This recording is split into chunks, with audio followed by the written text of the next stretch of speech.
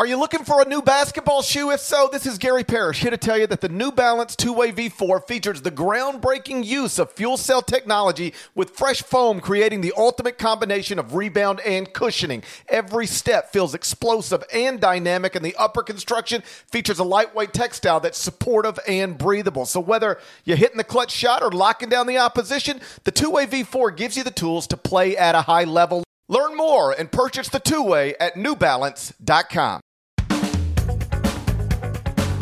Hey there, it's Gary Parrish. It's Sunday, January 3rd, 2021. Welcome back to the CBS Sports Eye on College Basketball podcast, where we sometimes discuss camel fighting and leaky black. Matt Norlander is here with me, and eventually we're going to get to most of the notable results from the weekend, like Texas over Kansas, big, inside Allen Fieldhouse. Alabama over Tennessee, inside Thompson Bowling. Oklahoma State over Texas Tech, inside United Supermarkets Arena. Missouri over Arkansas, inside Bud Walton. You know, home court advantage doesn't seem to matter as much in a pandemic as it normally does, evidence being that, you're not going to believe this, Nebraska somehow took another loss inside Pinnacle Bank this weekend. That's incredible. But before we get to that stuff, plus the Dante Allen Show in Starkville, we have to spend a few minutes on Leaky Black. On this podcast, as you know, we sometimes discuss Leaky Black, and there's no better time than right now to discuss Leaky Black after he scored the game-winning bucket in North Carolina's victory over Notre Dame on Saturday. The pride of Concord, North Carolina, which, by the way, is just 74 miles northeast of Chester, South Carolina, got the ball on the perimeter, 13.6 seconds remaining. Tar Heels down a point. Leaky used a ball screen to get inside the arc, drove confidently, aggressively, 2 dribbles, bounce, runner banked in for the win. Final score, North Carolina 66, Notre Dame 65. Leaky got 8 points, 4 rebounds, 3 assists in 31 minutes. He snapped UNC's 2-game losing streak. His runner will go down as one of the all-time great moments in North Carolina basketball history, right there with Michael Jordan's game winner in the 82 title game. Norlander, you, like all other Americans, will be asked this question for the rest of your life, so you might as well answer it now. Where were you when Leaky Black made Notre Dame suck on a loss like he's the Alabama football team or something? I was in my office not watching the game. So Same. I was the exact same. In my office, didn't watch it. Only knew it went down because Kyle Boone tagged me and had a video, and Jeff Borzello tagged us and let us know, and about 5 other Twitter users let us know that Leaky Black did the damn thing. Congrats to Leaky Black. I'm always willing to open a podcast with good old Leaky and getting, in all honesty, kind of an important win for North Carolina, so we can kind of dodge the situation that Kentucky's found itself in, and it's 6-4 instead of 5-5, and it gets a home win. So good on him. Don't know what the hell Mike Bray's doing, by the way, rocking shorts on January 2nd. North Carolina's not that warm. Like, hey, you know what? I guess all power to you, but I don't even know what that's about. What's he doing? He's wearing shorts. He's coaching a game. Listen, it's a pandemic. We're changing the attire. I get all that. Mike Bray just showing up in the khakis, cut off above the knee, was a step too far for me. He was asking for it from Leaky. My oldest son wears shorts 12 months a year. And when you ask him why, he's very practical about it. He says, I'm just going to school. Like, it'll be December. It'll be like 2 weeks ago, and it's 31 degrees, and he'll be walking out the door in shorts and a hoodie. And I say, Aiden, come on, man. Like, it's freezing outside. He says, Dad, I'm not going to be outside. I'm going straight to my car to the school, inside school. Then I'm coming right back home. Like, I'm going to be inside. If I were going to be working outside all day, I would put on pants. But like, why do I need to wear pants when it's going to be 72 degrees inside the school? And I still think it's dumb, but like, he at least argues a decent point. I guess. Mike Bray rocking the shorts, though. Sartorial twist of the plot that I was not anticipating there on Saturday. So, hey, Leaky Black gets the win. Carolina gets an important win, and we sometimes talk about Leaky Black, so I'm glad we could check that off the box and at least fulfill our quota for the time being. But there were much, much bigger games that went down over the weekend. And the biggest, of course, was Texas' 25-point victory at Kansas. Most lopsided loss for the Jayhawks inside Allen Fieldhouse in more than 30 years. We're going to get to that next. First, check this out. Robert Half research indicates 9 out of 10 hiring managers are having difficulty hiring. If you have open roles, chances are you're feeling this too. That's why you need Robert Half. Our specialized recruiting professionals engage with our proprietary AI to connect businesses of all sizes with highly skilled talent in finance and accounting, technology, marketing and creative, legal, and administrative and customer support. At Robert Half, we know talent. Visit roberthalf.com today. What's up, y'all? This is four-time NBA champ Andre Iguodala. Yo, and this is his best friend, the Ohio State legend, Evan Marcel Turner I. Every Wednesday, we drop a new episode on our show, Point Forward. We're talking basketball, business, and all the culture in between. From locker room stories to some basketball analysis from those who've been in the game. Now, it is a dude averaging 29 and 11. God, what did it take to be an all-star? A win. Subscribe to Point Forward, the podcast, so you don't miss a thing. So the biggest win of the weekend belonged to the Texas Longhorns. It was a 25-point victory at Kansas, the most lopsided loss for the Jayhawks inside Allen Fieldhouse in more than 30 years. And let's give Deadleg credit.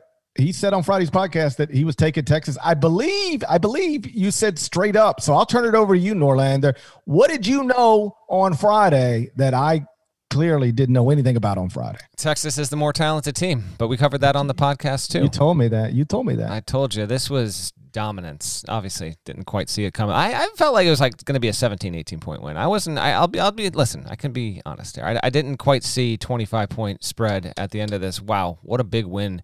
And while you were on CBS Sports Network throughout the day on Saturday, I was on HQ with Chip Patterson, who moonlights with us with college hoop stuff, but he does a great job with the Cover 3 podcast and does college football stuff for HQ and .com.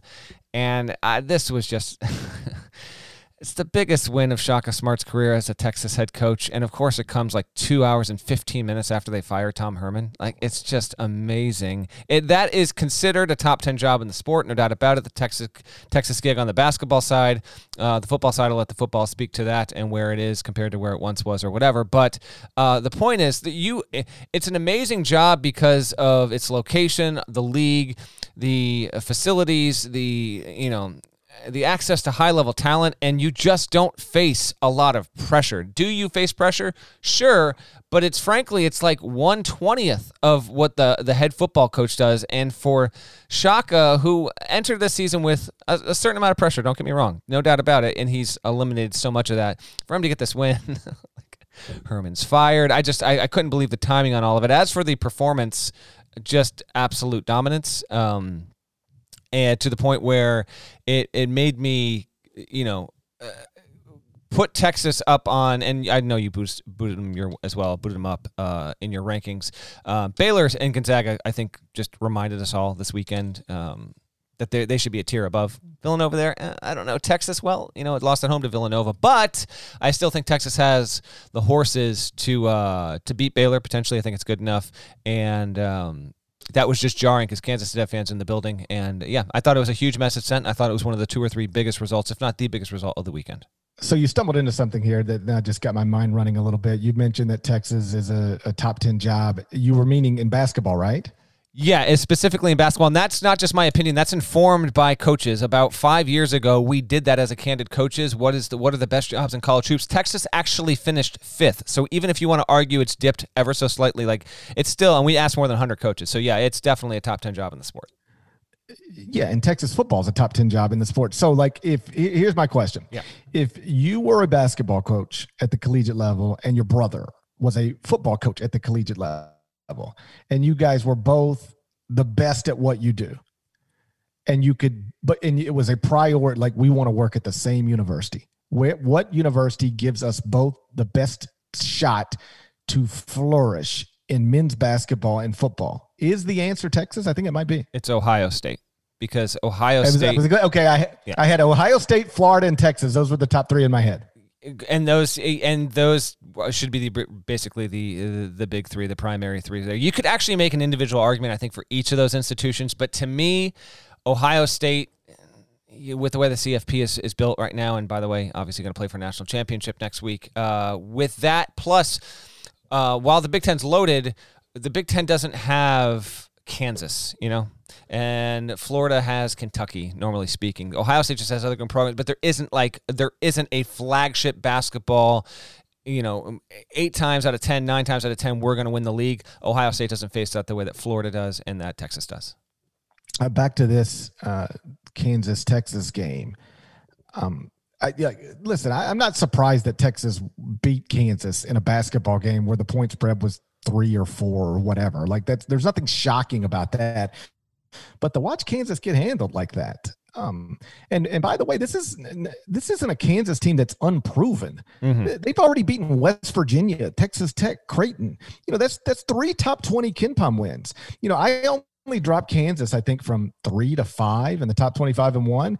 And there were some people tweeting at me like, how you lose by 25 and only drop 2 spots to number 5? We talked about this before, but I don't get caught up in how many spots you drop. I take you and I go, okay, where do you belong now? And I couldn't find 5 teams to put in front of Kansas, given Kansas's resume. I'd rather them not have a home loss by 25 points to Texas, but the other loss is to Gonzaga. So they haven't lost to any bad teams, and they've got 3 top 20 KenPom wins. I don't believe anybody else except Gonzaga can claim 3 top 20 KenPom wins right now. So this is a good and proven Kansas team, and Texas just ran it off the court in the second half. And when I was writing in the top 25 and 1, I sort of used this as an excuse to write about something I'd been thinking about for a while. But I could have also written it about Tennessee losing at home or any of the other number of teams that got upset at home. This weekend, home court advantage just is a big non-factor right now in a way that is noticeable. I don't think it's a coincidence that the worst home loss of Bill Self's Kansas coaching career came in a year where they only were allowed to have 2,500 fans inside Allen Fieldhouse. Normally you go into that place, it's 16,300. You've been there, right? Yes. It's rock chalk chant, which is both awesome and intimidating. It can influence the other team. It can undeniably influence the officials. You're down 10 points before you even tip off if you're the visitor inside Allen Fieldhouse on a normal, Saturday afternoon, and you just don't have to deal with that. So think about what happens in a basketball game if this basketball game were going the way that it went on Saturday. Under normal circumstances, Texas gets out to a lead. Let's say they start to pull away. And, now Kansas down 12, Kansas down 14. Well, then Kansas is going to make a shot, and that'll be the moment where these knowledgeable basketball fans realize, okay, now it's time to make a run. Let's get on our feet. Let's get into it. Maybe you can rattle the other team. It happens all the time. Well, what happens when you don't have that anymore? You don't have that crowd to inspire your guys or to intimidate the other. And I really do think – I'm not saying Texas won because Kansas didn't have fans. Texas won because Texas was way better. But I do think the lack of crowd makes it easier to go into a place like that and win. I do think the lack of crowds is a major reason why Duke took 2 home losses early in a way that is very, very uncommon. Maybe we'll find out, and I think this is probably going to be true, that Duke's not as good as Duke normally is and that Kansas is not as good as Kansas normally is. Maybe that is what we'll find out. But it is so much harder to win at those places in normal times. And right now, I just noticed it on Saturday in moments where Kansas would have a crowd to lift it up, and maybe that crowd to rattle Texas just a little bit. It wasn't there. So Texas never got rattled. Kansas never made a run. There might be something to that. I'd like to know the data. And this is frankly something that Pomeroy could probably research and spit back out pretty quickly about what home court. And the NCAA is tracking this as well because it's actually going to inform whether the net rankings, which debut technically, by the way, they will debut on Monday. The first net rankings will be public on Monday. If you're interested in that kind of stuff, I'll be intrigued to see if we have any weird teams pop in the top 20. But anyway, yeah, they have to know that by now because they're gonna decide whether or not home court advantage needs to be adjusted this season, given what it is. So they have the info. But just across Saturday, teams that lost at home that might have lost at home otherwise, but if they had a full house, would it have gone a little bit differently? Rutgers dropping against Iowa. Texas Tech losing against Oklahoma State. Providence losing a close one against Creighton. Tennessee was handled by Bama. I don't want to say necessarily that would have been for sure been the case. Georgetown shouldn't have lost to Marquette. It did. So, and that's just off the top of my head. Does Arkansas make a run at Missouri in the second half if they've got a full building? Like that kind of stuff is what I'm talking about. I'm not pretending that home court advantage doesn't matter at all. I'm sure there's some data that suggests the home teams are still winning more than the road teams. All I'm saying is that there are these moments in big-time basketball games where the home team finds itself down, but they've got 15,000, 16,000, 18,000, sometimes even just 9,000 at Duke, and they can get you back into a game, either by inspiring you or rattling the other team. I think that's a real thing. I don't know how to quantify it, but I think it's a real thing. And but it's not a real thing at all this season. And I think it's showing up in these results. I guess I'd put it this way. I don't think there's any scenario where Kansas loses by 25 or Tennessee loses by a pretty decisive number, single digits, but still Alabama handled them pretty, Alabama didn't steal one in the final minutes. They had that game where Texas Tech gets handled at home by Oklahoma State, where Arkansas, gets really handled easily by Missouri. I just don't think all of those games go the way they went if those buildings are filled the way they normally would be filled for games like that. My last note on this, and then we can take it where you want, but Texas was across the board impressive. So Courtney Raymer had 18, Matt Coleman had 13, Andrew Jones had 14, Kai Jones came off the bench, had 12. Greg Brown only had 5, but he even had 3 or 4 plays where you kind of perked up there. It was just an across the board statement, I guess. There wasn't one predominant, overwhelming performance. They were just they were good all together, which I thought was notable, and all the more so, I guess, an hour before tip. Not that he was a huge piece, but Jared Liddell is transferring out of the program. That happened. They also already lost Will Baker, who committed to Nevada a couple days ago, and so they've lost some good pieces. Like, those are both players that wherever they land, I think they're going to wind up being productive players. Just doesn't matter. Like, they're that good. They might be a 7-8 man rotation, and that's it. But they got a lot of talent there, and that's just a huge win for Shaka Smart. Big time W. And the next time they get a good win, I didn't have it done in time because of the Bears game, but that I would have planned on doing yesterday, and I forgot about it literally until right now, was when you introduced this game, I was going to have the "Come win it now" drop, but I don't have it, so you're just going to have to deal with me doing an impression of Zach De La Roca. But the next time, I promise, I'm going to have it loaded in the sound bank, and we'll have it ready to go in reference of optimistic times for the Longhorns. You mentioned Greg Brown, and right now he is averaging 11.7 points, 7.2 rebounds per game. He is 4th on the team in scoring. He is their leading rebounder. So, he's not having a DeAndre Ayton freshman season, but a good freshman season by any standard. I thought this was interesting. KenPom has the player of the year race that is, it's a bunch of data. I'm not sure exactly how it works, but I do pay attention to it. And if you go to the Big 12 right now, Big 12 conference, all KenPom, the Big 12 conference KenPom player of the year race, Jared Butler, number 1 at Baylor. That probably wouldn't surprise you. Best player on the number 2 ranked team in the country. Number 2 is Cade Cunningham. That probably wouldn't surprise you. Number 3 is Greg Brown. That might surprise you. It surprised me. It does. So again, I don't know what goes into that, but clearly Greg Brown is impacting things in ways that maybe don't show up in points and rebounds because, he's the 4th leading scorer on his team, but 3rd in the player of the year race in the Big 12, according to KenPom right now. So I just thought that was sort of interesting, but again, you can't underline it enough. Just an awesome performance by Texas and a big time win. And now their next game is Tuesday against West Virginia at home. Kansas's next game is Tuesday at TCU. Let's move on to Kentucky. Wildcats snapped a 6-game losing streak on Saturday at Mississippi State. They beat the Bulldogs 78-73 in overtime. And the hero was Dante Allen, who had played a grand total of 19 minutes in Kentucky's first 7 games. But with 5-star freshman Terrence Clark out, Allen finally got some real minutes, and he was awesome. Took 13 shots, made 8 of them, finished with 23 points, 5 rebounds. He was 7 of 11 from 3. He was the difference in the game, and perhaps he'll be the difference maker in Kentucky's season. I can't overstate how hilarious it is that Kentucky has been a crappy shooting team all season, and all this time, John Calipari has apparently had a shooter just buried on his bench. Our colleague Kyle Boone called it, quote, coaching malpractice. Norlander, do you agree with Kyle Boone? Is it coaching malpractice that John Calipari had not used Dante Allen through the first 7 games of this season?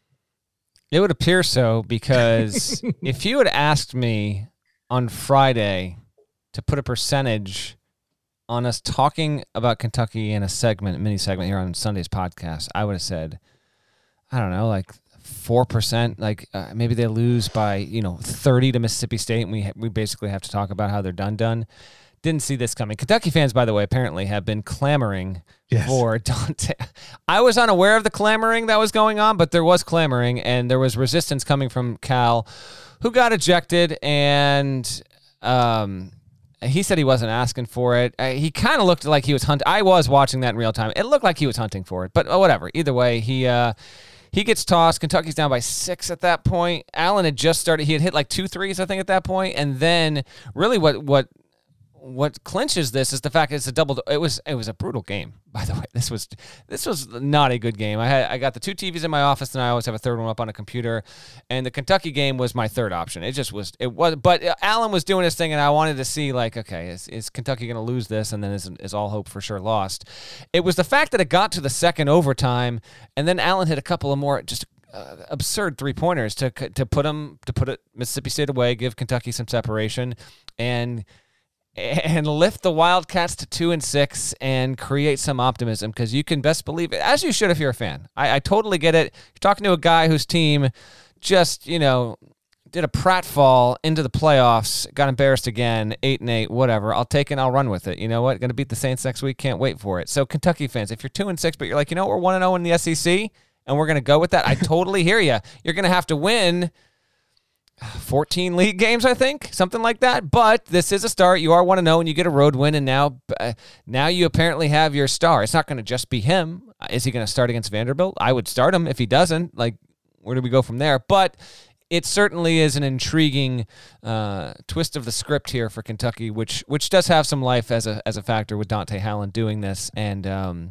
want to give credit to, I believe it was Jack Pilgrim from Kentucky Sports Radio, who I guess was on scene there.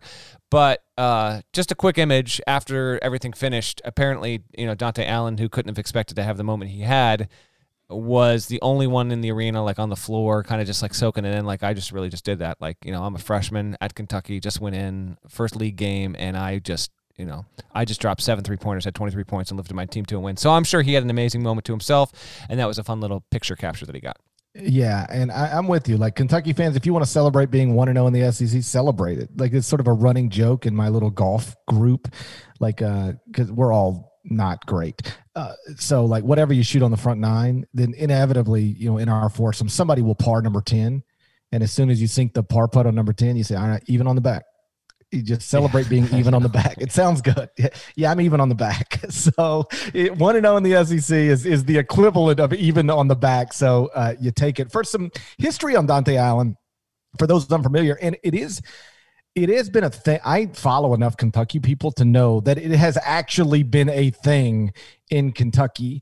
Like, why is Dante Allen not playing? I want to say that I heard – I could be making this up. It might have been John Calipari was asked about it on a Zoom call, but my recollection is that there's the John Calipari call-in show, and that people, callers were calling in and asking, why won't you play Dante Allen? Which coaches' call-in shows are just the funniest to me. Like, that should not be a thing, I don't think, in 2020. Well, we know why it is a thing.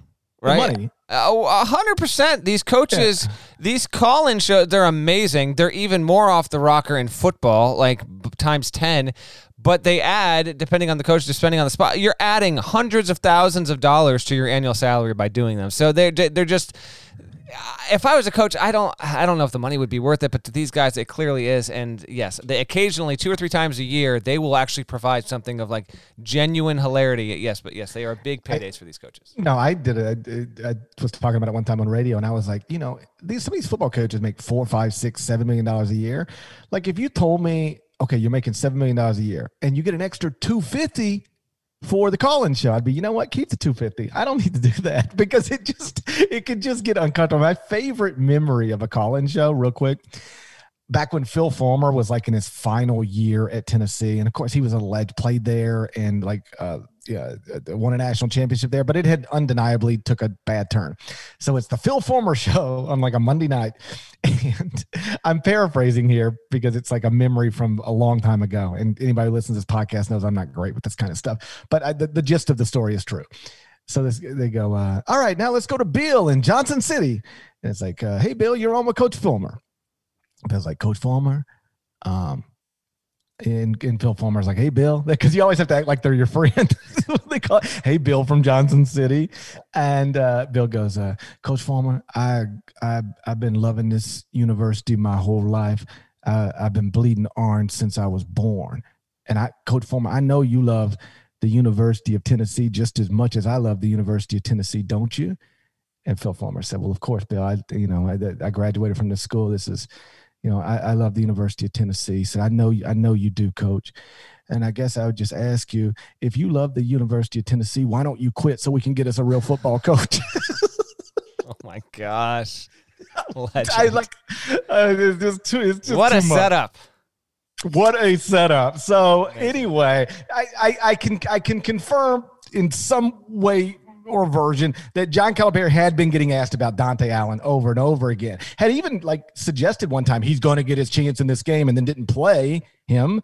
And so then he had to answer, why didn't you play him? And so it had been a thing.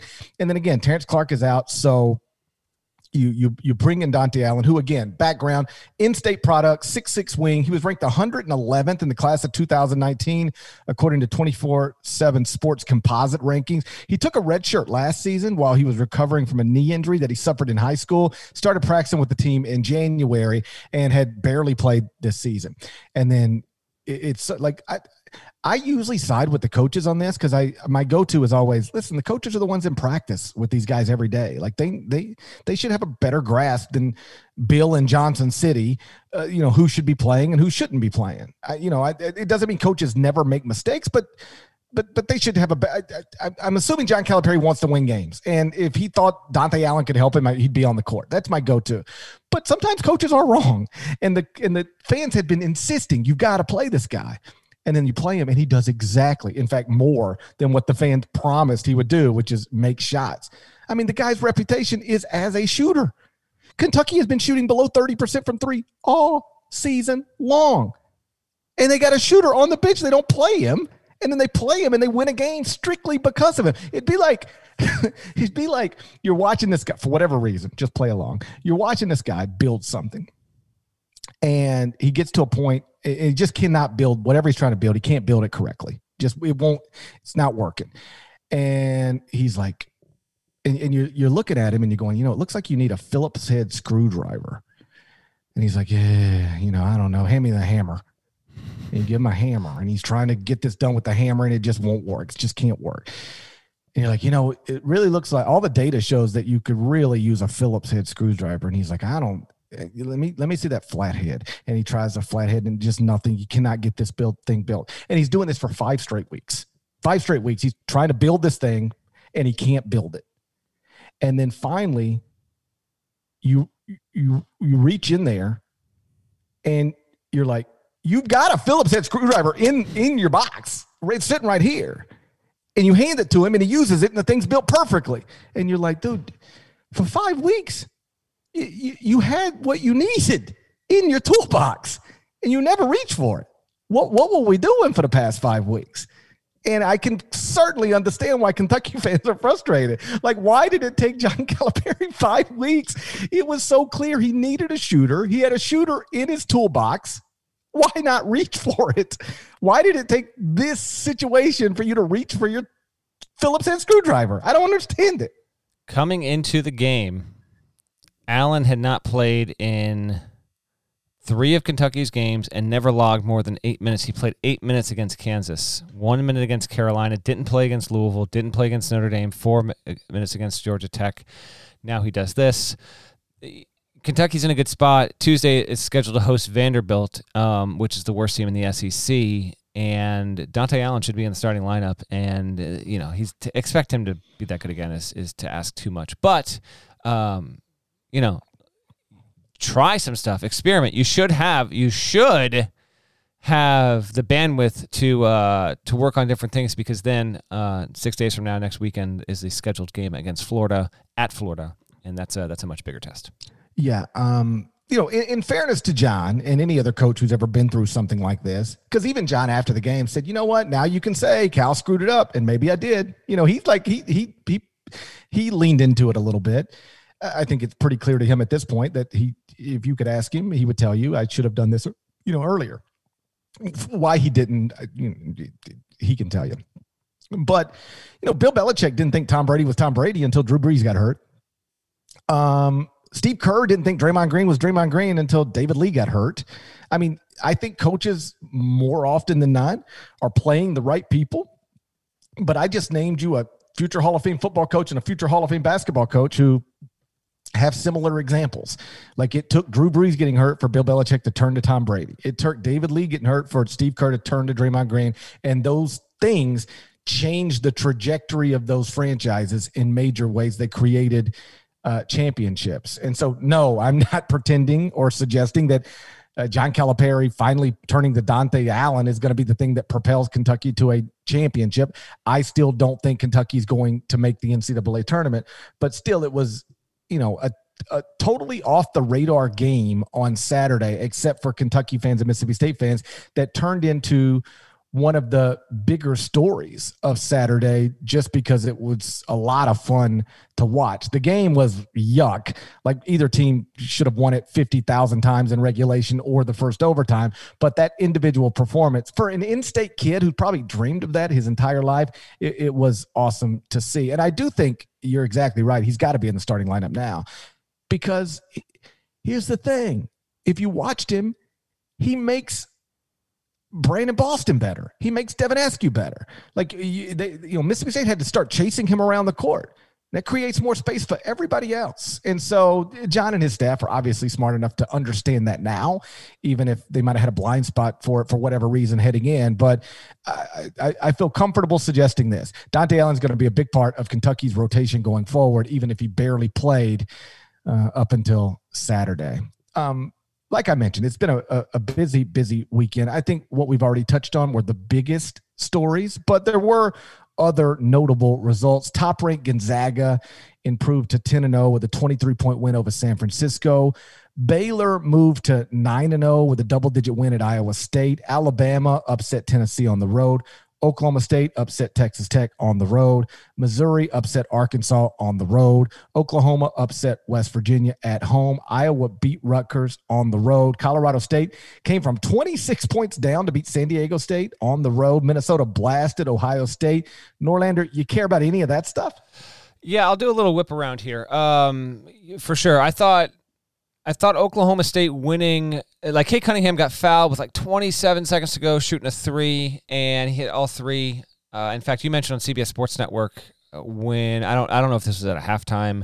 I couldn't keep up of when you were on for a halftime or a post game or whatever. We were on a lot. A lot. But you did mention, like, it would have been tougher if there were 17,000 screaming fans in the building, but it's still tough to hit three in that spot. And you're right, and he did hit all three, and they wound up going to OT, and then he fouled out.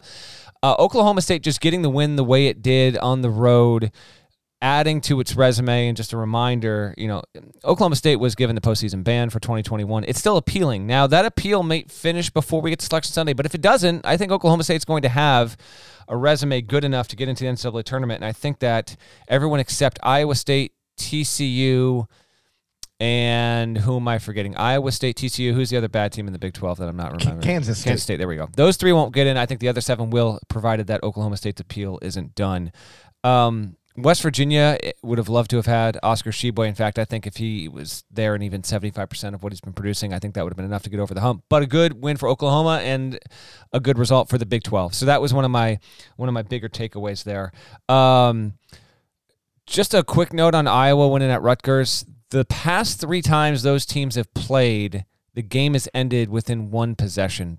I thought that was a good win for Iowa. Just real quick, tell me if you agree or not. I thought it was a good win for Iowa to keep its bona fides as, Big Ten championship contender, Final Four contender. To me, Rutgers is a top 15 team, and Iowa going in and getting that win, that's just the kind of win that I think not just improves their resume, but I think it hardens their reputation a bit, GP, because I could easily see a lot of people kind of fading Iowa if hadn't won that, but I thought that was a good one.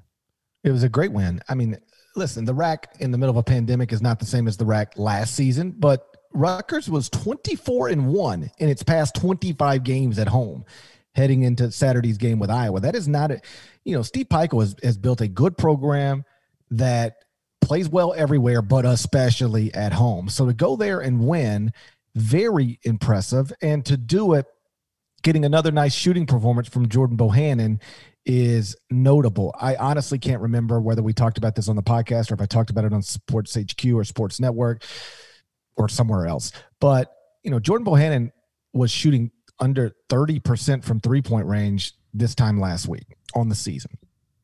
And Fran McCaffrey sat him down before the Northwestern game and said, listen, we need you to keep shooting. Like, you got to get your swagger back. For us to be what we want to be, it involves you being important. And so us deciding you're not important is not good for us. You haven't been making shots, but you will. So keep shooting them. I'm obviously paraphrasing here. Bohannon goes 6 for 9 from 3 midweek, and then goes 3 of 5 at Rutgers. So he's 9 of 14 from 3 in the past 2 games. Obviously, Luka Garza is the star. He got 25 points on 11 shots at Rutgers, but Iowa was good even when Bohannon wasn't making shots. If he's going to be a consistent shot maker now, it does make that offense even better. And that offense right now is ranked number 1 in offensive efficiency. Couple more that I want to bring up here. First of all,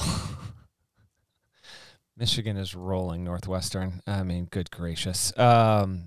There was a debate whether we should wait on this. Parrish was right. It was more than a debate. Parrish was so right. So Rutgers, by the way, Northwestern's going to lose its second. Now it's got to play Illinois. So that's not a takeaway. The two that are wrapping up as we're podcasting. Houston's going to beat SMU, and it lost Caleb Mills, who stepped away for personal reasons. We don't know when he'll return. That's actually a really, really good win for Houston. So I just want to give it credit. SMU is going to take its first loss of the season, and GP and I talked about this on Friday. We agree it's actually better for the American if Houston wins this game. So that's a good thing for the league. A bad result for a league of similar strength was, you didn't bring this up, but I do want to mention it. Richmond lost at home to St. Bonaventure. It can't afford another bad loss. It's now lost at home to Hofstra and Bona. And so this was a team after it beat Kentucky and started out 4-0. It was like, look out, Spiders, they're going the wrong direction there. And the A-10 was looking like it might put itself in a spot to be able to get 3 wins comfortably into the tournament. That's just more of a question now. But the 3 results I wanted to hit you up with. 1, where do you have Clemson right now? I have them 25, and I can acknowledge that might be low, but I do have them in the top 25 and 1. They moved in there on Sunday morning. They have beaten Mississippi State, Purdue, Maryland, Bama, Florida State, and then they got a close shave win against Miami on the road Saturday. But it was a win nonetheless. 8-1, still the second best defense in college basketball. My power rankings will refresh Tuesday before Clemson's game against NC State. Given that they've played so well, their only loss on the road against Virginia Tech, I'll scoot them up. I'll have them somewhere like 12 or 13. But again, we do you're more resume built, bracketology, like leaning that way. I'm more just like, have you been hot, whatever. There's very different things. But I couldn't help but notice, and no one's talking about them, but they're 8-1, and this is Brad Brownell's best team he's had. Yeah, my approach to ranking teams, I don't want to say has a blind spot, because if it were an actual blind spot, I would try to fix it. I just say the teams that can sort of get lost a little bit as it pertains to my approach are teams exactly like Clemson. They start the season off the radar, and then they win a bunch of good games, But let's be honest, no great ones. They don't have any wins over top 30 KenPom teams right now. So they've got a bunch of good wins. Mississippi State, Purdue, Maryland, Alabama, Florida State, Miami, like a bunch of top 100 wins, but 0 top 30. And then they've got a loss to, in my rankings, an unranked team, Virginia Tech. So what do I do with that team? Honestly, I moved them into to 25th on Sunday morning just because they had done enough good stuff that they belonged and there weren't other great options. But, they still don't have a big signature win. And so when you start off the radar and you don't have a big signature win, it becomes difficult for you to get the attention that Norlander is now bringing up. Amir Sims is a dark horse to win ACC Player of the Year. He's at 13 points, 5.7 boards, 2.2 dimes, and 1.3 steals per game. He's going to have to beef that up a little bit more, and Clemson's going to have to keep winning. But he made our top 101 with some ease, but I was ready to campaign for him in the preseason, and he has continued to be awesome. He really is one of the best players in the ACC. Second result I want to talk to you about was what you mentioned earlier. I made this declaration in my takeaways piece late Saturday night on CBSSports.com. Missouri's going to head back to the NCAA tournament. I'm convinced at this point. It's going to take more losses. Obviously, the league is good, not great. The Tennessee loss, I don't even want to concern us with that. I don't want to overreact to that. Tennessee shouldn't have lost. It did, but I'm still thinking Tennessee's the best team in the league. Even though right now Florida and Bama and Kentucky are the only undefeated teams in the SEC. Missouri is 1-1 in the league, but 7-1 overall.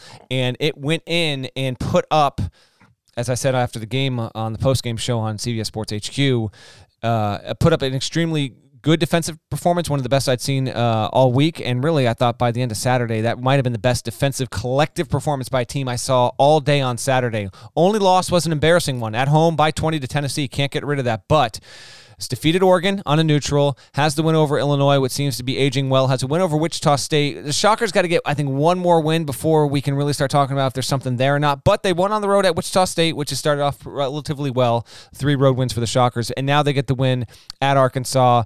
Mizzou is a top 15 team. Jeremiah Tillman might have had his best game he's had in a Tigers uniform. Between him and Pinson, I thought they did wonderfully well, and they obviously outperformed my expectations and Parrish's. We thought Arkansas was going to win that game, but it didn't. So your thoughts on the Tigers and Martin, what he's been able to do, delivering a 7-1 team that is more respected in the rankings right now than it is in the metrics because the predictive nature of this stuff and some of the preseason influence. Missouri's still just 41 at KenPom as we speak, and that's I know Tigers fans probably get a little bit frustrated with all that, and I understand that, but it's not just KenPom at this point. Missouri is ranked. They were lower, I thought, in Torvik when I looked. They're low. They're low everywhere. Yes, but they've bumped actually in the past week or so. They're on the cusp of the top 25 there. So they're still lower. But your thoughts on the Tigers, what they did, and the state of where they're at, and where you have them ranked? In terms of teams that took midweek losses and then bounced back strong over the weekend, I don't think anybody did it better than Missouri. They didn't just lose to Tennessee on Wednesday. It was humiliating. They couldn't do anything. And then you bounce back and you beat a good Arkansas team on the road. This is one, talked about it earlier. I wonder what happens if you got a capacity-filled Bud Walton Arena, because Arkansas never made that run. Like, they never got into it. But maybe that's a testament to Missouri and a credit to Missouri more than it is anything else. Couldn't help but notice this was the first game without Justin Smith. We didn't know when we talked on Friday how long Justin Smith would be out, though we did note that he spent the second half of Arkansas's win over Auburn in a boot. We found out on Saturday morning he had ankle surgery on Friday. He's going to be out 3 to 6 weeks. That's the transfer from Indiana.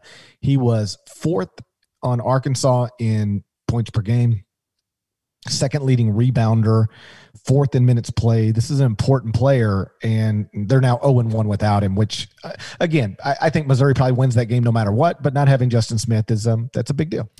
Before I get to the last game, I'll tie in a couple quick things here. First of all, UCLA, just a note here, UCLA won't have Chris Smith the rest of the season. That's a big blow. He actually almost went to the draft. I think he was really one of the 3 or 4 on the fence, which way I'm going to go, decided way late and decided to come back, and now he's done with a torn left ACL. That actually, I think, impacts, as great of a coach Mick Cronin is, I do think that impacts UCLA's chances of winning the Pac-12, so I thought that was significant. It did manage to do well for itself over the weekend and get a W, but that's brutal. And then in the Mountain West, Colorado State got a great win. Now, I talked with Nico Medved on Saturday night. This was just kind of cool. So I wanted to catch up and be like, hey, man, what was it like just to 26 points, come from behind? The game was on CBS, America's Most Watched Network, the Network of Stars. That's right. And you know, they were down 36-10 in the first half, and then they actually cut it to like, I think they, for one possession, they cut it to 5 in the first half, but it was a 7-point gap at halftime. And then they were just kind of like, they were trailing and chasing. They got it done and won the game in the closing seconds there. And he said, well, first of all, I went at halftime and told the team we're going to win the game, which, you know, if you're a coach, that's what you say, I guess. But still, like, you know, he said it, they went out and they pulled it off, and that's great. And they're undersized. This is a team that's replacing the greatest rebounder in Mountain West history, statistically, Nico Carvacho, so they're much smaller this year. But John Tonje, sophomore wing, this is wild. So he hits a big layup to cut the gap, and then he gets fouled. The play, GP, what did Tonje's play remind you of that gave Colorado State the win? Did it bring to mind anything else? Did it bring to mind anything else? And I watched the replay 4-5 times doing Inside College Basketball last night on CBS Sports Network till like midnight. Yeah. Nothing pops to mind. Okay. Everyone listening right now to the podcast, if you saw the play, and I say this to you, I'll give you 3 seconds to think about it. What other play in recent history would that have brought to mind? For me, it played out very similarly under much less urgent circumstances as Kyle Guys fouled 3-pointer against Auburn in the Final Four. Same spot on the floor, similar contact. Bullshit. You know, it was pretty interesting. So anyway, he hits the shot. How about this though? He wasn't even with the team until like 12 hours before because the game was scheduled late. So Colorado State's going to play San Diego State again on Monday because that's the way that this is all going. But this series and that game on Saturday night got scheduled late last week. And so, like, CSU wasn't planning to be in California for traveling for New Year's Day or any of that, but the schedule was what it was, so they made it happen. But Tonje, his father, for months and months, had been planning to get married or remarried on New Year's Day in Denver. And so Medved told me, he went to him and said, listen, man, you got to be there for it. Like, this is something you need to go to. So don't worry about the team. Don't worry about us. We want you to be there. So you just go ahead. You go, you do that. So he went to his father's wedding, stayed, you know, into the night, took like an 11 o'clock flight out of Denver, flew to San Diego commercially, got there, got with the team, got tested, and was good to go. And then he winds up hitting the shot. Think about that. That's a hell of a 24 hours, man. Like, you get to go to be at your dad's wedding, and then you're the hero in the greatest comeback in the history of your conference, in the history of your school. First win over a ranked team in almost a decade. Now your team's 6-1. Shouts to John Tonje. I think that's one of the better stories of the weekend. Brings up an interesting question. Do you have to be at your dad's second wedding? Yeah, I think you do. Well, it depends on the relationship, but yes, I mean, I think you do. I think you do. I say this as someone who had his mother-in-law have a second wedding in a 14-person outdoor in our backyard wedding ceremony in this past September, because they met, they fell in love. These people, God bless them, they're like, we're not waiting until 2021. We want to be married this year. And so my wife had to be like, we're not going indoors. We're not doing this. So if you insist on doing this, then you're gonna do it in our backyard, and only immediate families coming. They're like, all right, then we'll do it. So that's my frame of reference on this. Is that my wife was not missing it under those circumstances, and I think if you've got a pretty good relationship with the parent, yeah, you got to be there for the second wedding. You weren't there for the first in most cases, right. So I think I was at my dad's second wedding. I think. What is this? I think that's a significant event. You should remember if you were there or not definitively. I can't do that. I think I have a recollection of it, but what? I don't. Okay. What year are we talking here? Like, are we talking like 2007? Like, how long ago was this? Oh, it would have been. It would have been me in high school, I think. So like mid 90s, early 90s. Yeah, you got to remember that. I think I was there. If I had to bet one way or another, I would bet that I was there. But you should understand, I'm terrible at betting on things. So I always pick the wrong thing. So who knows at this point? Oh, by the way, my Aztecs, they were 14 of 30 from the free throw line. Coaches said all the time, you missing free throws, it'll cost you. It cost my Aztecs. Still undefeated, of course, but now they're a 2-loss undefeated team. One thing I wanted to note, Gonzaga improved to 10-0. They have 9 double-digit wins, and they scored 85 points. They have scored 85 points in their first 10 games. Did you see the stat or note or fact connected to this that was bouncing around on Twitter Saturday night? No, go ahead. Okay, trivia time then. Gonzaga just became the first college basketball team since what college basketball team to score at least 85 points in each of its first 10 games of a season? Open a season just scoring 85, don't need to win them all? Don't need to win them all. Just did you score 85, at least 85 points? But I believe that team did win all of its games. And I'll even this make century, it. How about this? So past 15 seasons? I'll narrow it for you. It was a team that did this, best I can remember, around the time my father was getting married for the second time. Okay, so you think this – okay, so it was in the 90s? Yes. Then that's 95, 96 Kentucky. That comes to mind first. It was not. It was 1993, 94 Arkansas. The Snout. From the Snout. Which, oh, by the way, I heard from an Arkansas listener. By the way, and that Arkansas team, of course, won the national championship. So that's the thing that ties it all together. Arkansas scored at least 85 in its first 10 games. They went on to win a national championship. Can Gonzaga do the same? We were talking about UNLV, Arkansas, early 90s, and I knew all this stuff because I grew up around it. But that game was in Barnhill Arena, not in Bud Walton Arena. But at some point, and you can look this up, Arkansas went from a slobber hog to a more traditional hog. Yeah, I'm not cool with that, by the way. Me neither. I'm team slobber hog. Definitely I would prefer team slobber. The current one's fine. It looks like it's got an edge to it. It looks like it's frankly, it looks like it's got a couple scores to settle, and that's what you want in a logo. But I'm all about slobber hog, no doubt about it. Yeah, and I am for this is a difficult thing for me because I'm generally for large mascots on a court, like the gigantic Jayhawk at Allen Fieldhouse or the gigantic dunking cardinal at the Yum Center. But I like a smaller Razorback because I like to be able to say Alex Dillard or Moses Moody pulled from the snout. Once upon a time, that meant something, pulling from the snout, because you had a smaller hog.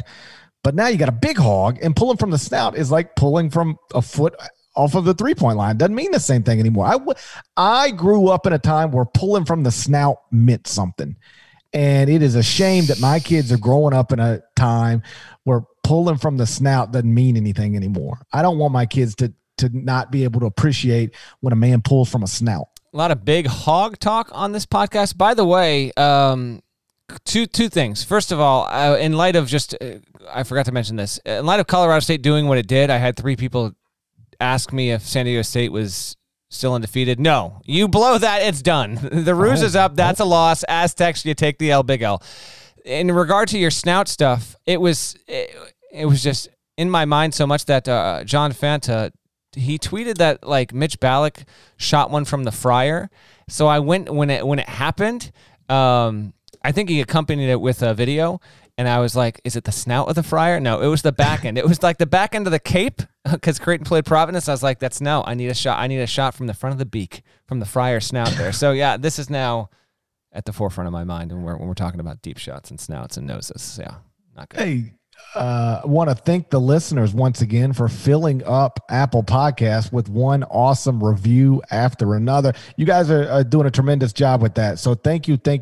And as a show of appreciation, we said we would wrap Sunday's podcast by picking out, 2 or 3 or 4 each week to sort of highlight and just show you again, just thank you, because we got overrun with some silly stuff, but you guys are making up for it and posting one 5-star review with great comments after another. So Norlander, I picked out a few. They're all great. I want to make sure everybody knows, if you posted a review on Apple Podcasts, I read it. I read it and I truly appreciate it, but we cannot go through all of them on the podcast. So I just picked out a few. So I got one here from Elliot Stiles. That's the person who left this one. Here's what Elliot wrote. Elliot wrote, I didn't really care about college basketball, and I don't really watch any college basketball games, and that hasn't changed. But I love listening to every single one of these podcasts. I come for the spirited discussions about apostrophes and camels. Okay. I take that as a big-time compliment. Let me tell you why. That's the GP. You say why, but I'm telling you, this is the highest compliment possible. If you don't even watch the sport and you listen to the podcast, I think we've hit the best review ever, but go ahead. No, that's exactly right. I remember when I first started radio, and you got a station manager trying to explain to you ratings and how they work. And one of my bosses sat down with me and he said, okay, now like we're a basketball college football city. So you're gonna be good in August, September, October, November, December, boom, but then like June, July, it's gonna get really slow because you don't have basketball, because you don't have football. Baseball doesn't really resonate here. And so don't be discouraged when the ratings drop in June and July, because that's just normal. And I was like, well, why does that have to be normal? Like, why if I do this right, I should have people wanting to listen to me no matter what I'm talking about. Like if they quote listeners of the Gary Parrish Show, they should want to listen to me, and I should be talented enough, good enough, and prepared enough to keep them. Even when I'm talking about something they don't think they care about, I can make them interested in things they don't think they care about. And I'm only telling a story here. I'm not trying to turn this into anything other than it is. But like 11 years into it, my ratings do not dip in the summer at all. Like I don't lose people when football's over. I don't lose people when basketball's over, because I feel like if you're there for that show, I can keep you no matter what. So when I read this one from Elliot, it really made me smile, because that's what we're doing here. He doesn't care about college basketball, but he's still listening to a college basketball podcast. Which, by the way, I don't know that I would do. I don't listen to a single podcast about something I don't care about. No shot. This guy doesn't have it. Every single trivia time, he's like, I'm out. No, not playing along at home. Not a chance. So thank you, Elliot. I cannot. There is no better compliment somebody could give me than, I don't really care about what you're talking about, but I still listen to you. That's as good as it gets. The next one comes from Elliot McKenzie. Back-to-back Elliots. Here's what Elliot McKenzie wrote. These guys really know their stuff and are super consistent with content. I like everything about the show. However, I saw Matt Norlander at a grocery store in Los Angeles a few months ago. I told him how cool it was to meet him in person, but I didn't want to be a douche and bother him and ask him for photos or anything. And then he said, "Oh, like you're doing now?" I was taken aback, and all I could say was, huh? But he kept cutting me off and going, huh, and closing his hand shut in front of my face. I walked away and continued with my shopping, and I heard him chuckle as I walked off. Still a good podcast, though. What the hell is this? I keep up with the reviews. I'm checking in, but I'm not like, I'm scanning, so I haven't seen this. You're telling me this is an actual review? Yes. I was in Los Angeles? Yes. A few months ago? Yes. In the middle of the dumbest pandemic of our lifetimes? Yes. Incorrect. I need Elliot. So Elliot, what was the last name? Elliot McKenzie. Elliot McKenzie. I'm going to have to ask you to dip on back into the review section of Apple Podcasts. Apologize. This is disrespectful. And clarify, because someone in LA is apparently pretending to be me. If you accost me in a grocery store, I'm going to say hello. Yeah, probably I'm going to say hello. That actually has happened. A couple of people have come up, at games and stuff, say we love the podcast, and I always appreciate that. This did not happen, though. This is a fabrication. So yeah, I don't know whether Elliot McKenzie is just goofing around or not. I also didn't care. I just thought it was funny that there was a review about meeting you in a grocery store in LA. If people want to drop mushrooms and leave reviews, I'm not going to post that either. That's fine. Okay, this one comes from somebody that described themselves as Bracketologist 3. That's the name, Bracketologist 3. I'm not in charge of the names. Said Parrish and Norlander are great at podcasting and work well with each other, but I feel Cal Boone doesn't get enough appearances. Boone is great on HQ, and I think he could be a good change of pace guest star on an occasional show. What do you think about that? Somebody trying to shoehorn Kyle Boone back on the pod. I'm for this. I feel like a little Kyle Boone every now and then goes a long way. He has filled in for me when I have been on my vacation weeks in the past, and I'm not anti a little bit more Kyle Boone. A little dash of it here and there. Listen, We already have Sam on the podcast. I think we can fit in. Sam, you there? I think we can fit in a little Kyle Boone here and there. I did see that review, and I was like, you know what? That's a good point there. So like I love Kyle, and when he was with me, I thought he was terrific, and he's obviously a tremendous asset to CBSSports.com and CBS Sports HQ. Like, you know, when something happens randomly, you can almost just assume that Kyle Boone's going to be ready to handle it if he needs to. He's tremendous, and love having him work with us. Sort of the recipe, if you will, that we developed for this podcast. Like, for new listeners, you have no idea what this podcast has been through since its origination. Like, we've had different people, and there was a time when I would bring on guests, and we did it a bunch of different ways. But the thing that we found that worked was having two people, the same people every time, talking about college basketball to each other, with each other, and no guest. You know, and I don't speak negatively of how anybody else chooses to do whatever. Everybody can do it. There's enough space for everybody.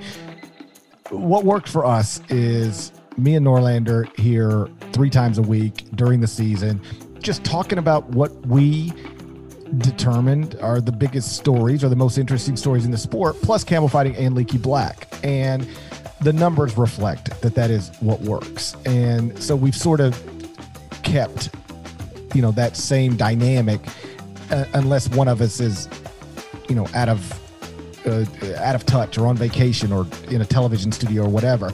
So if we don't have Kyle on often, it's not because we boycotted Kyle. It's just that this is the thing that we've got that we've decided to stick to. But Kyle will be back on here because there are going to be times where I can't be here, and there's going to be times where Norlander can't be here. And rest assured, the number one go-to is definitely Kyle Boone. Yeah, well, Kyle Porter as well, but he's got the first cut with Kyle Porter on CBS Sports Podcast there. So you got one more, right? Yeah, I got one more. This one came from USC Lady Gamecocks fan. It was left on New Year's Eve. A little long, so just bear with me. Strap in. I should say. Yes. To Elliot McKenzie and Elliot Stiles and Bracketologist 3 and anybody else that leaves the podcast, I do go through and edit them only for time. Only because even though I don't edit myself for time, I do edit everybody else. So here's more or less what USC Lady Gamecock fan wrote. This is the best. This is the best podcast I'll ever find. The conversation is fun and intelligent. The stories are interesting, and they'll keep you upbeat and engaged for the entire time you're listening. They cover every team fairly and cover them with due enthusiasm when they're doing well. It's great listening to two friends having a conversation about the best parts of the best sport. As a PhD student doing biomedical engineering cancer research, I didn't have a lot of time to watch basketball outside of Castle Coliseum, but it felt like I did after listening to GP and Norlander. 5 stars despite the podcast's semi-official endorsement of premarital sex, which I'm opposed to on a moral and personal basis. That's fine. Vehemently opposed to. The review says vehemently opposed to on a moral and personal basis. Keep going. Lady Gamecocks fan does know that it sounds like GP may slowly be coming around to this based on what we talked about on one podcast last week. I'm not. I'm still pro premarital sex, but like I respect everybody's thoughts on this. Kinda. This is where the review takes a turn. My grandfather, whom I love and adore and look up to and take after, had a stroke this morning. I was rooming with him last night while extra family is in my bedroom for the holidays, and I found him on the bathroom floor this morning. So it's been a long and stressful past 8 hours. But when I got word that his operation was over and I could finally relax for a bit, where else did I turn but to the Eye on College Basketball podcast? The podcast makes me feel better when I'm down and great when I'm really good. Thanks, Parrish and Norlander. Shouts to Devin Downey and Go Cox. P.S. It sounds like my grandfather is going to be okay after some rehab. So first, shouts to Grandpa. That's a scary thing, you know, and for Grandpa, but also for the grandson or granddaughter who finds that person lying in a bathroom. My God! So I'm glad to hear everything's going okay. And if we could just briefly help you not focus on that for a minute, then wow, that's a worthwhile job. I'll take it. That review was a journey. A journey on the. But thank you very much for. I'm glad we can help you. A couple things. I got a review for you in just a second. One, on the topic of that, Dave Rose, former BYU coach, suffered a stroke recently. He's apparently stable and doing better. You really, you want to talk about one of the beloved guys.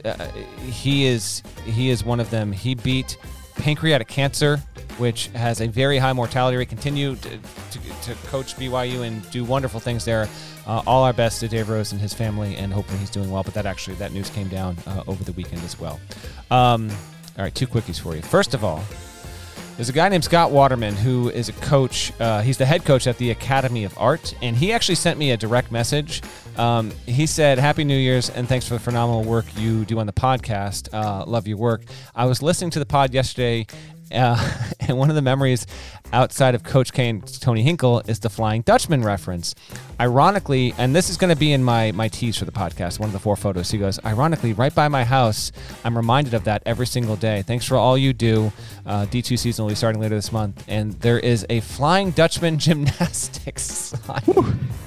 So the idea that we got into the Flying Dutchman on the podcast, and that used to be Hofstra's name, and then I didn't know what it was, and then you went to Urban Dictionary. We don't need to keep going. I understand. Yeah, don't send your daughter to no Flying Dutchman gymnastics. 13-year-olds listen to the podcast. That was, but I told him I'd give him a shout, and there we go. All right, real quick one here.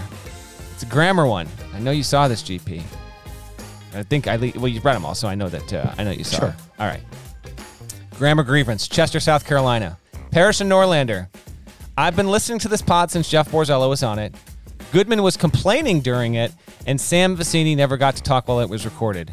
Chester, South Carolina, shouts to you. Yes, way back in the day, Goodman and Parrish used to be on midday Wednesdays. Parrish probably doesn't even remember that. But anyway, he goes, I'll ride with this sucker until it transcends. I did want to write in with a particular pet peeve of mine that I noticed, which is when stores put out, quote, open every day, end quote, out front. It should be open every space day, as every day, one word, can only be used when describing something like my everyday pair of shoes I wear to work. Why don't people know this? Thanks for reading. Give my Gophers more love. I have to admit, GP would not remember this, but a couple of years ago, GP does this. Listen, we all have our slip-ups. GP does this. Every day as one word is an adjective. So I'm wearing my everyday shoes. I'm an everyday kind of person. But if you say, I like to go shopping every day is 2 different words. It's not one word. GP, unfortunately. What do you mean I do that? You do I do it in the written word? You see it in the columns? Yes, and tweets, I'm afraid so. Yes.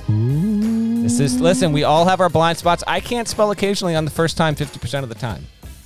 I will have my goof ups as well. But this is when we were talking, if I'm being completely honest here, when we were talking grammar stuff a couple weeks ago, I almost brought this up on the podcast. No, this reviewer is not me, but it's crazy that this person brought this up. Okay. I'm Twitter searching myself right now. Twitter search yourself right now for one word every day. It's going to come up, my man. Purdue fans tell me every day that I have Purdue ranked too low. What do you say? Wake me up when she has to rank. Look, they retweeted a CNN headline from 2017. It says this 70-year-old woman ran 7 marathons on 7 continents in 7 days, and I quote tweeted it with, "Wake me up when she has to rank 26 college basketball teams every day for 4 months." Every day. Yep. Oh no, Norlander. I've been quietly holding this. We actually have talked about this once before. I sent you a note on it like some years ago, but I didn't do any good. But now you know. See, this is what the grammar grievance section can provide you. This is, by the way, a very, very common thing with people, and they don't know the difference. But we're slowly but surely we're trying to make a difference here. So I can say I like to play golf every day, but if I'm going to say that and then type it out, I've got to make that 2 words. Correct. But if you say I've got everyday skills when it comes to hitting out of the sand trap, in that instance, every day would be 1 word because you're using it as an adjective. Well, I would never say that ever under any circumstances. I got trapped in a sand trap today. Yeah, not good. But you know what? It's snowing as we record this. You got to go play golf. I did go play golf. It was nice out. I shot terribly, but it was fun walking around for 18 holes and hitting a good shot every once in a while. My God, I've done this my whole life, it looks like. Yes. I know. I just didn't know quite how to tell it to you again, but this has been a thing. Yeah. Oh, no. Yeah. Is it? I feel like a dum-dum. It's all right. Nothing to feel bad about. Is that also the same review where the person accurately pointed out that I used to randomly slip in the Devin Downey mentions as opposed to just shout him out at the end? No, that doesn't mention this. But I do pine for those days. Those were good. There was a good, like, fertile 3-4 month period where it was just, we would just slip it in. You wouldn't even know it was coming. And then Devin Downey would, I'm aware of what I just said, by the way. But anyway, Devin Downey would just pop into the podcast. You wouldn't know it was there and gone. Those were fun days as well. Yes. Yeah, I would be telling a story and I could just fit it, and then I'd be, you probably remember Kentucky started 19-0. Then they had to go to South Carolina January 26, 2010. Devin Downey got 30 points, 5 rebounds, 3 assists, 2 steals, 68-62 upset of the Wildcats. John Calipari's first loss as Kentucky's coach. Remember when it was a big deal when John Calipari lost as Kentucky's coach? Now I don't know. He's got Dante Allen now. It's over with. Watch out, SEC. It's Dante Allen time. I think you had a Phillips head screwdriver in your toolbox the whole time. The whole time. Watch this guy reaching for every tool in his box. He clearly needs a Phillips head screwdriver. 5 straight weeks, he's just reaching for anything except a Phillips head screwdriver. What is that even about? I think it's time for Devin Downey. Shouts to Devin Downey. Shouts to Chester, South Carolina. Shouts to Terry, MF, and Teagle. Legend. Shouts to Larnell. Thank you, guys. Once again, if you're still here, I can't imagine anybody's still here. But if you're still here, thank you for listening to the Eye on College Basketball Podcast in the middle of the dumbest, most idiotic pandemic of my entire life. I swear to you, Norlander, I never seen one like this. And they kept telling me it was going to be over after the election. So I circled that date on my calendar, and here we are. Nothing's over. But we got multiple vaccines, and they're currently being distributed inefficiently, but still, we'll get them at some point, and then hopefully everything will be back to normal.